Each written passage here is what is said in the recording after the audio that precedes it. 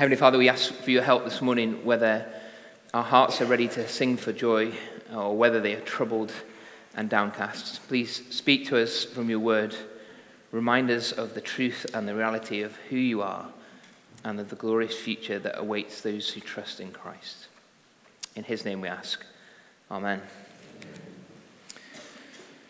Well, that Psalm 23 that Michael just read for us is probably one of the best known bits of scripture anywhere, really, isn't it? Personally, Psalm 23 was the first bit of the Bible that I memorized, and I can still remember it at about the age of 7 or 8, stood at the front of Sunday school with my eyes half closed, trying to get to the end of it. Perhaps you remember singing those words in school or hearing them read at a wedding or maybe more likely a funeral.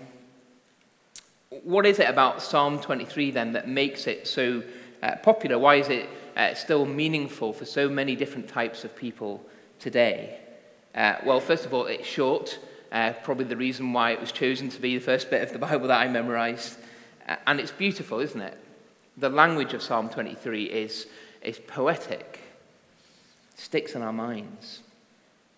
The real reason, though, why I think Psalm 23 has endured and the reason why it is treasured by all sorts of people today is those two words which come right in the middle at the beginning of verse 4, even though.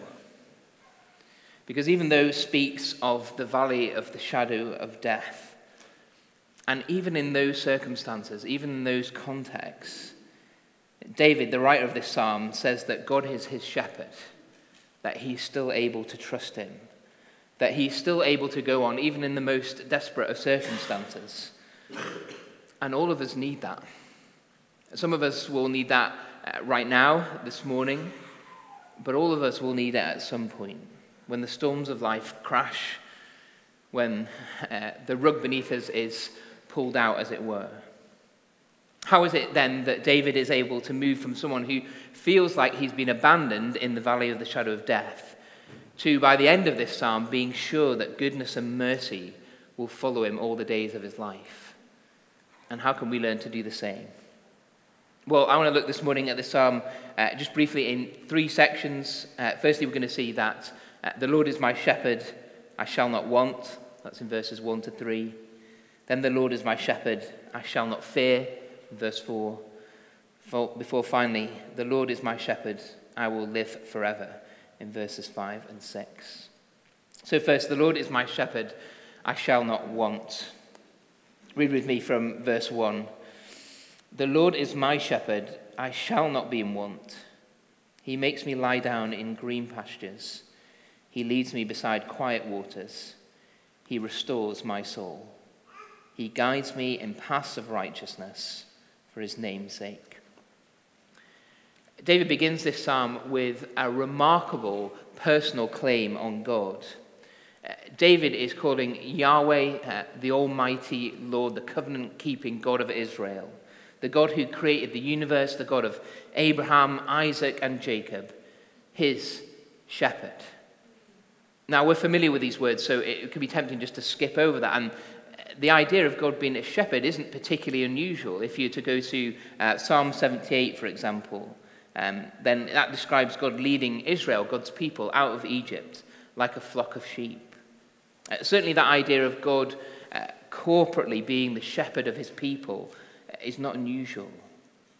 But the language that David starts to use here in Psalm 23 in verse 1, that is unusual because it's intensely personal. Yes, God is Israel's shepherd, but David also knows God as his shepherd, as the shepherd of his life, as the carer of his heart. David proclaims that the God who is above all things is also intimately involved in every aspect of his life. Literally, he says, Yahweh is my shepherd, I do not lack.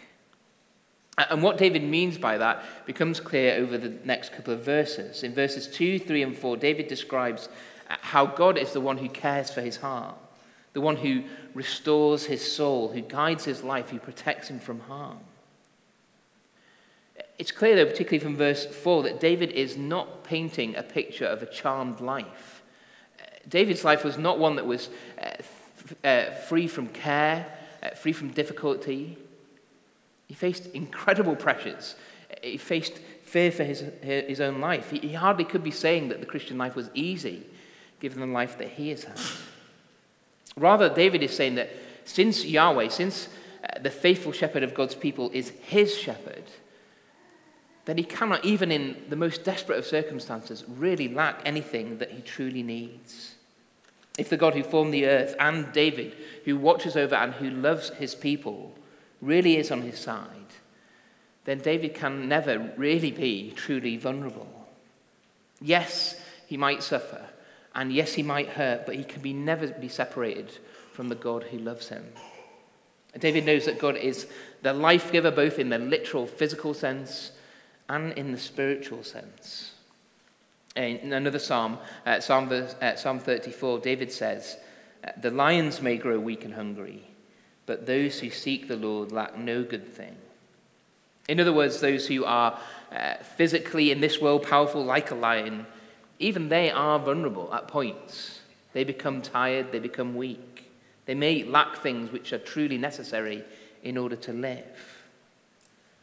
But in contrast, those who trust in God are connected to someone who never grows tired, who never grows weak, one who is able to supply all of our needs, as David so beautifully paints a picture for us in verses 2 and 3. God is the one who leads us to green pastures, who stills our soul, who loves to care for us, who delights to restore and to provide for us, just as a shepherd cares for his sheep. And David's statement is uncompromising. If God personally is our shepherd, he says, we will not lack. We have access to a God of infinite power and infinite love, a God who is capable for providing for all our needs and who delights in caring for us.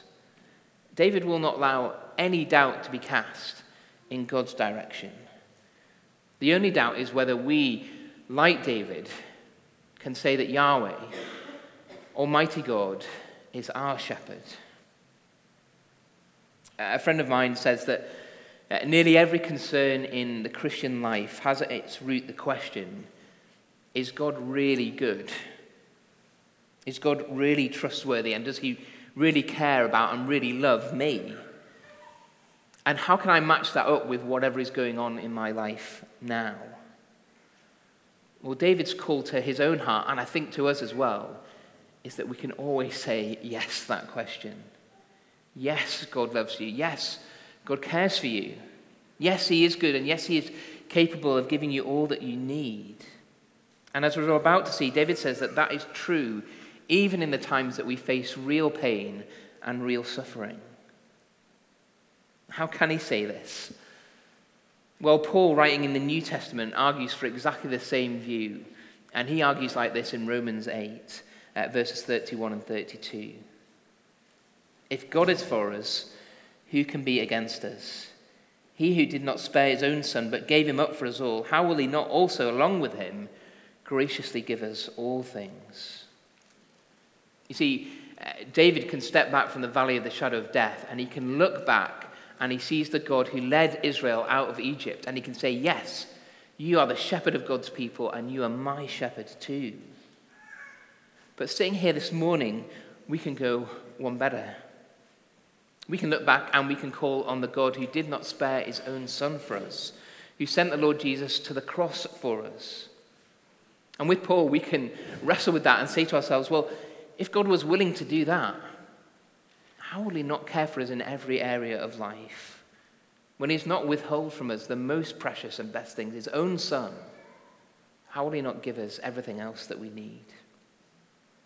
So the first lesson that David teaches us this morning as he moves from the depths of despair, from desperation to comfort and to restoration, is to look back, to remember who God is and to what he has done for us. God is still God. He is still powerful and mighty. And for those who have confessed our sin and who have called on his name, who are trusting in Jesus, he is our shepherd. He is our redeemer. He is our restorer. He is our guide. And he is our source of life. Secondly, our shepherd is always there to protect us, so we need not fear. That's the second point. The Lord is my shepherd. I will not fear. Verse 4 starts like this. Even though Even though I walk through the valley of the shadow of death, I will fear no evil, for you are with me, and your rod and your staff, they comfort me. Even, or in some of the older translations, yea, despite, in spite of the valley of the shadow of death, despite difficulty, despite desperation, David says he will not fear. Now, the first thing to say here is that the valley of the shadow of death is real. Whether David here in Psalm 23 is thinking of a literal place, of a dark ravine, a road stalked by bandits where perhaps he has been previously attacked, or whether that image is broader and it pictures the very real danger, the betrayal and the anguish which David has lived through, it is real. And so it demands that yea, or yet, or even though I face real danger, even though I face things that are truly painful, even though David faces things that threaten his life, even though we face things that seem to pull life apart, even though I suffer, even though I lose my security, even though I lose my friend, even though I have health problems, even though I don't have the things that my heart cries for, even though I stand in the face of death, even then, David says, we need not fear evil, though its effects surround us. Why? How can he say that? Well, two reasons he gives us here in verse 4. Firstly, he says, my shepherd is with me. For you are with me. God, David's God, his shepherd, is with him always, even here in the valley of the shadow of death. This psalm, as we've already mentioned, is intensely personal, unusually so. But here, as David goes back into the valley of the shadow of death, it becomes even more personal. There's actually a change in verse 4 from the third person in verses 1 to 3, where David says, my shepherd, he makes, he leads, he restores, to an even more immediate, you. You are with me, your rod and your staff, they comfort me. It's almost as if in verses 1 to 3, David has been standing back from the valley of the shadow of death and trying to get some perspective and remembering who God is and what he is like and what he has done and trying to get his bearings again. But now in verse 4, we're plunged back into the valley of the shadow of death with David. And he says, even here, yes, even here, even in my suffering, even in my pain, even in my distress, even facing death itself, God is here. And God is here not in just an abstract sense, as if God is everywhere, so he must be here as well, or in the sense that God is vaguely conscious or aware of David's circumstances, but he is here, he is present, he is with David. Instinctively, we know, don't we, that a person's presence is extremely precious to us. The joy of just being with the best of friends or the closest of family. I can remember a particular car journey quite a few years ago now, been on a really long journey. It started pre-dawn and it was ending after midnight. And we were all so tired that we couldn't even keep up the chit-chat. And a friend turned to me and said, isn't it wonderful that we are such good friends that we don't even have to speak? We can just be together and that's enough. Even more precious to us, I think, is the presence of those that we love, for those who truly care for us when life is falling apart.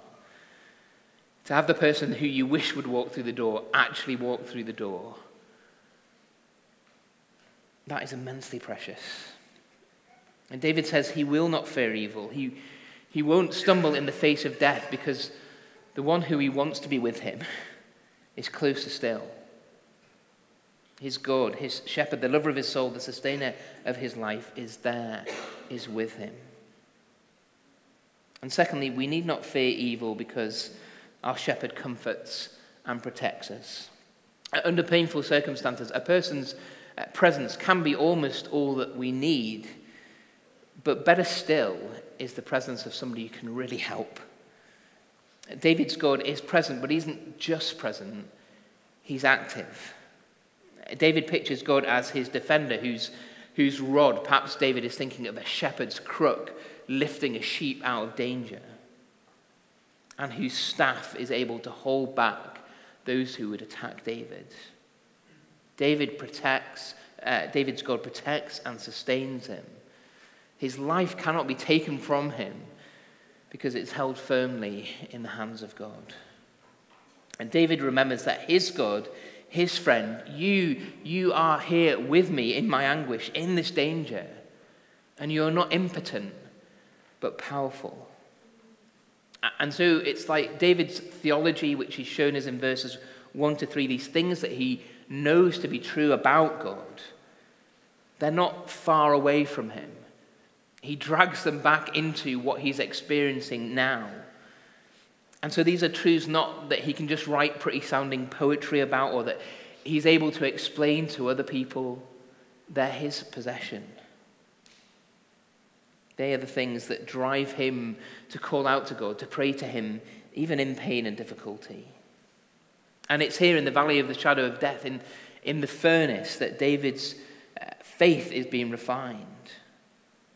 And knowing God's presence, knowing God's protection provides real and heartfelt comfort to him. They help him to keep going, even when he's buffeted by trials, even when he is exposed to evil. And so here's our second lesson this morning, to place our faith in the reality of God's love and in his care for us.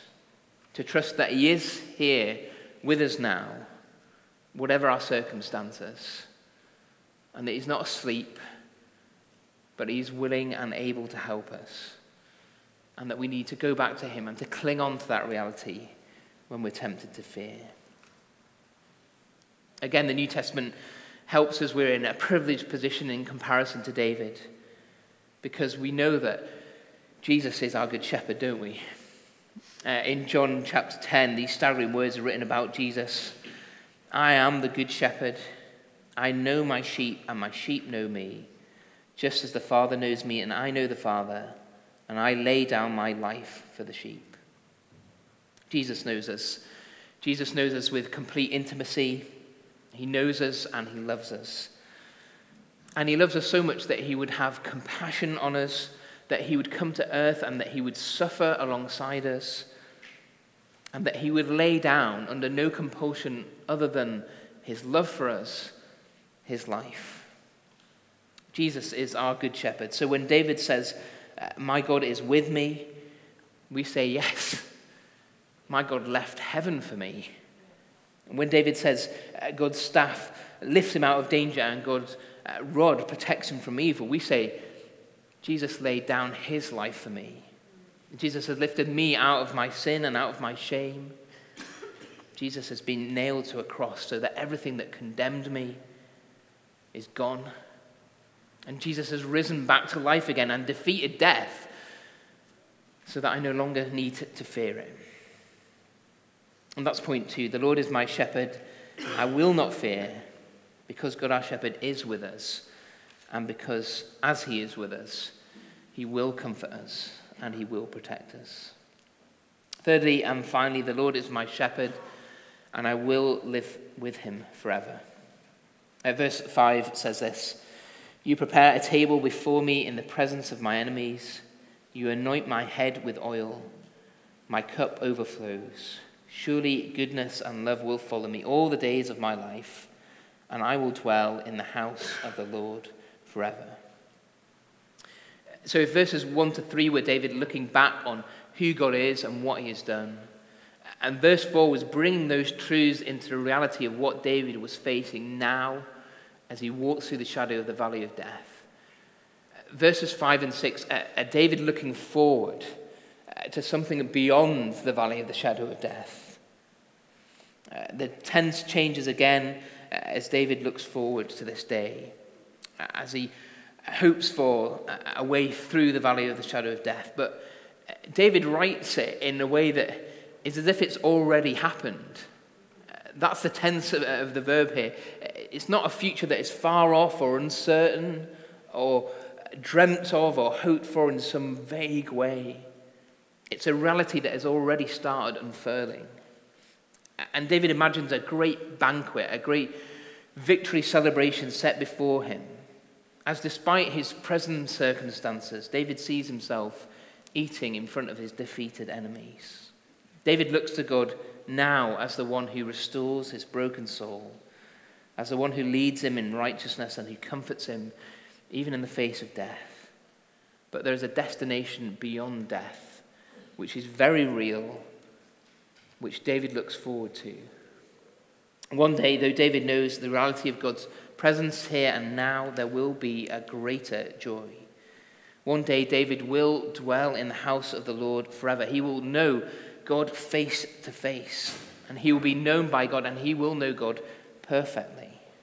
One day, David will pass through the dark ravine of the shadow of death, and he will approach the one who sits in unapproachable light.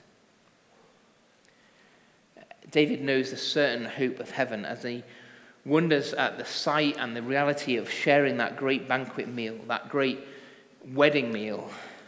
His suffering retreats in view of it. Just as Paul will later write about the terrible persecution of the early church and will say that they are light and momentary. David and Paul are not making small the suffering that they endure. They are making big God's glory and the joy of being with him. And they say in comparison, in light of those things, our suffering is small. It's real, but it's not as real as God. I don't know if you've ever seen an athlete visualizing what they're going to do ahead of time. It can be a slightly odd experience if you watch somebody kind of miming a triple jump. I can remember watching a Formula One driver holding out like a dinner plate or something in front of him and with his eyes closed, completing a lap of a circuit with every corner taken, every gear change made. Athletes do those things because they're powerful. They work, rehearsing and practicing the performance which they want to achieve helps them achieve it. But David is doing something infinitely more powerful here. As he visualizes, as he looks in his mind's eye and he remembers the reality of where he's going, it enables him to keep going through the trials of life now. And David isn't rehearsing his performance here, something that depends on him. He's reminding themselves of the reality of what God has already achieved. David knows that there is an abundance of glory, of pleasure, which is awaiting him in glory and which can anchor him now in reality as he faces the valley of the shadow of death. And so David can write while facing real trials, without lurching into platitude, without writing what comes in the back of a greeting card. In verse 6, surely goodness and love will follow me all the days of my life. God's love and God's blessing are, as it were, pursuing David. They are driving him onward to this glorious final destination where David will dwell in the house of the Lord forever. And when all the things that he's facing now, he will be free of. And again, we're in a more privileged position than David. We've seen Jesus' death and resurrection. We've seen our hope of heaven made certain. We will dwell in heaven with God. We will be raised to life and seated with God. His resurrection guarantees ours. And whilst we wait, we are promised the permanent indwelling of God's Holy Spirit. So in a sense, we already dwell with him as he dwells with us by his Spirit. As we conclude then, what does Psalm 23 teach us? Well, Psalm 23 is a beautiful description of God's relationship to each of his people as their shepherd.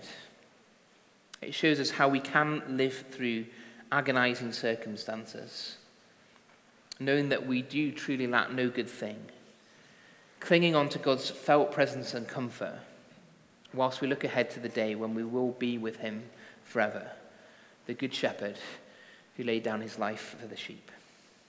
Let's pray.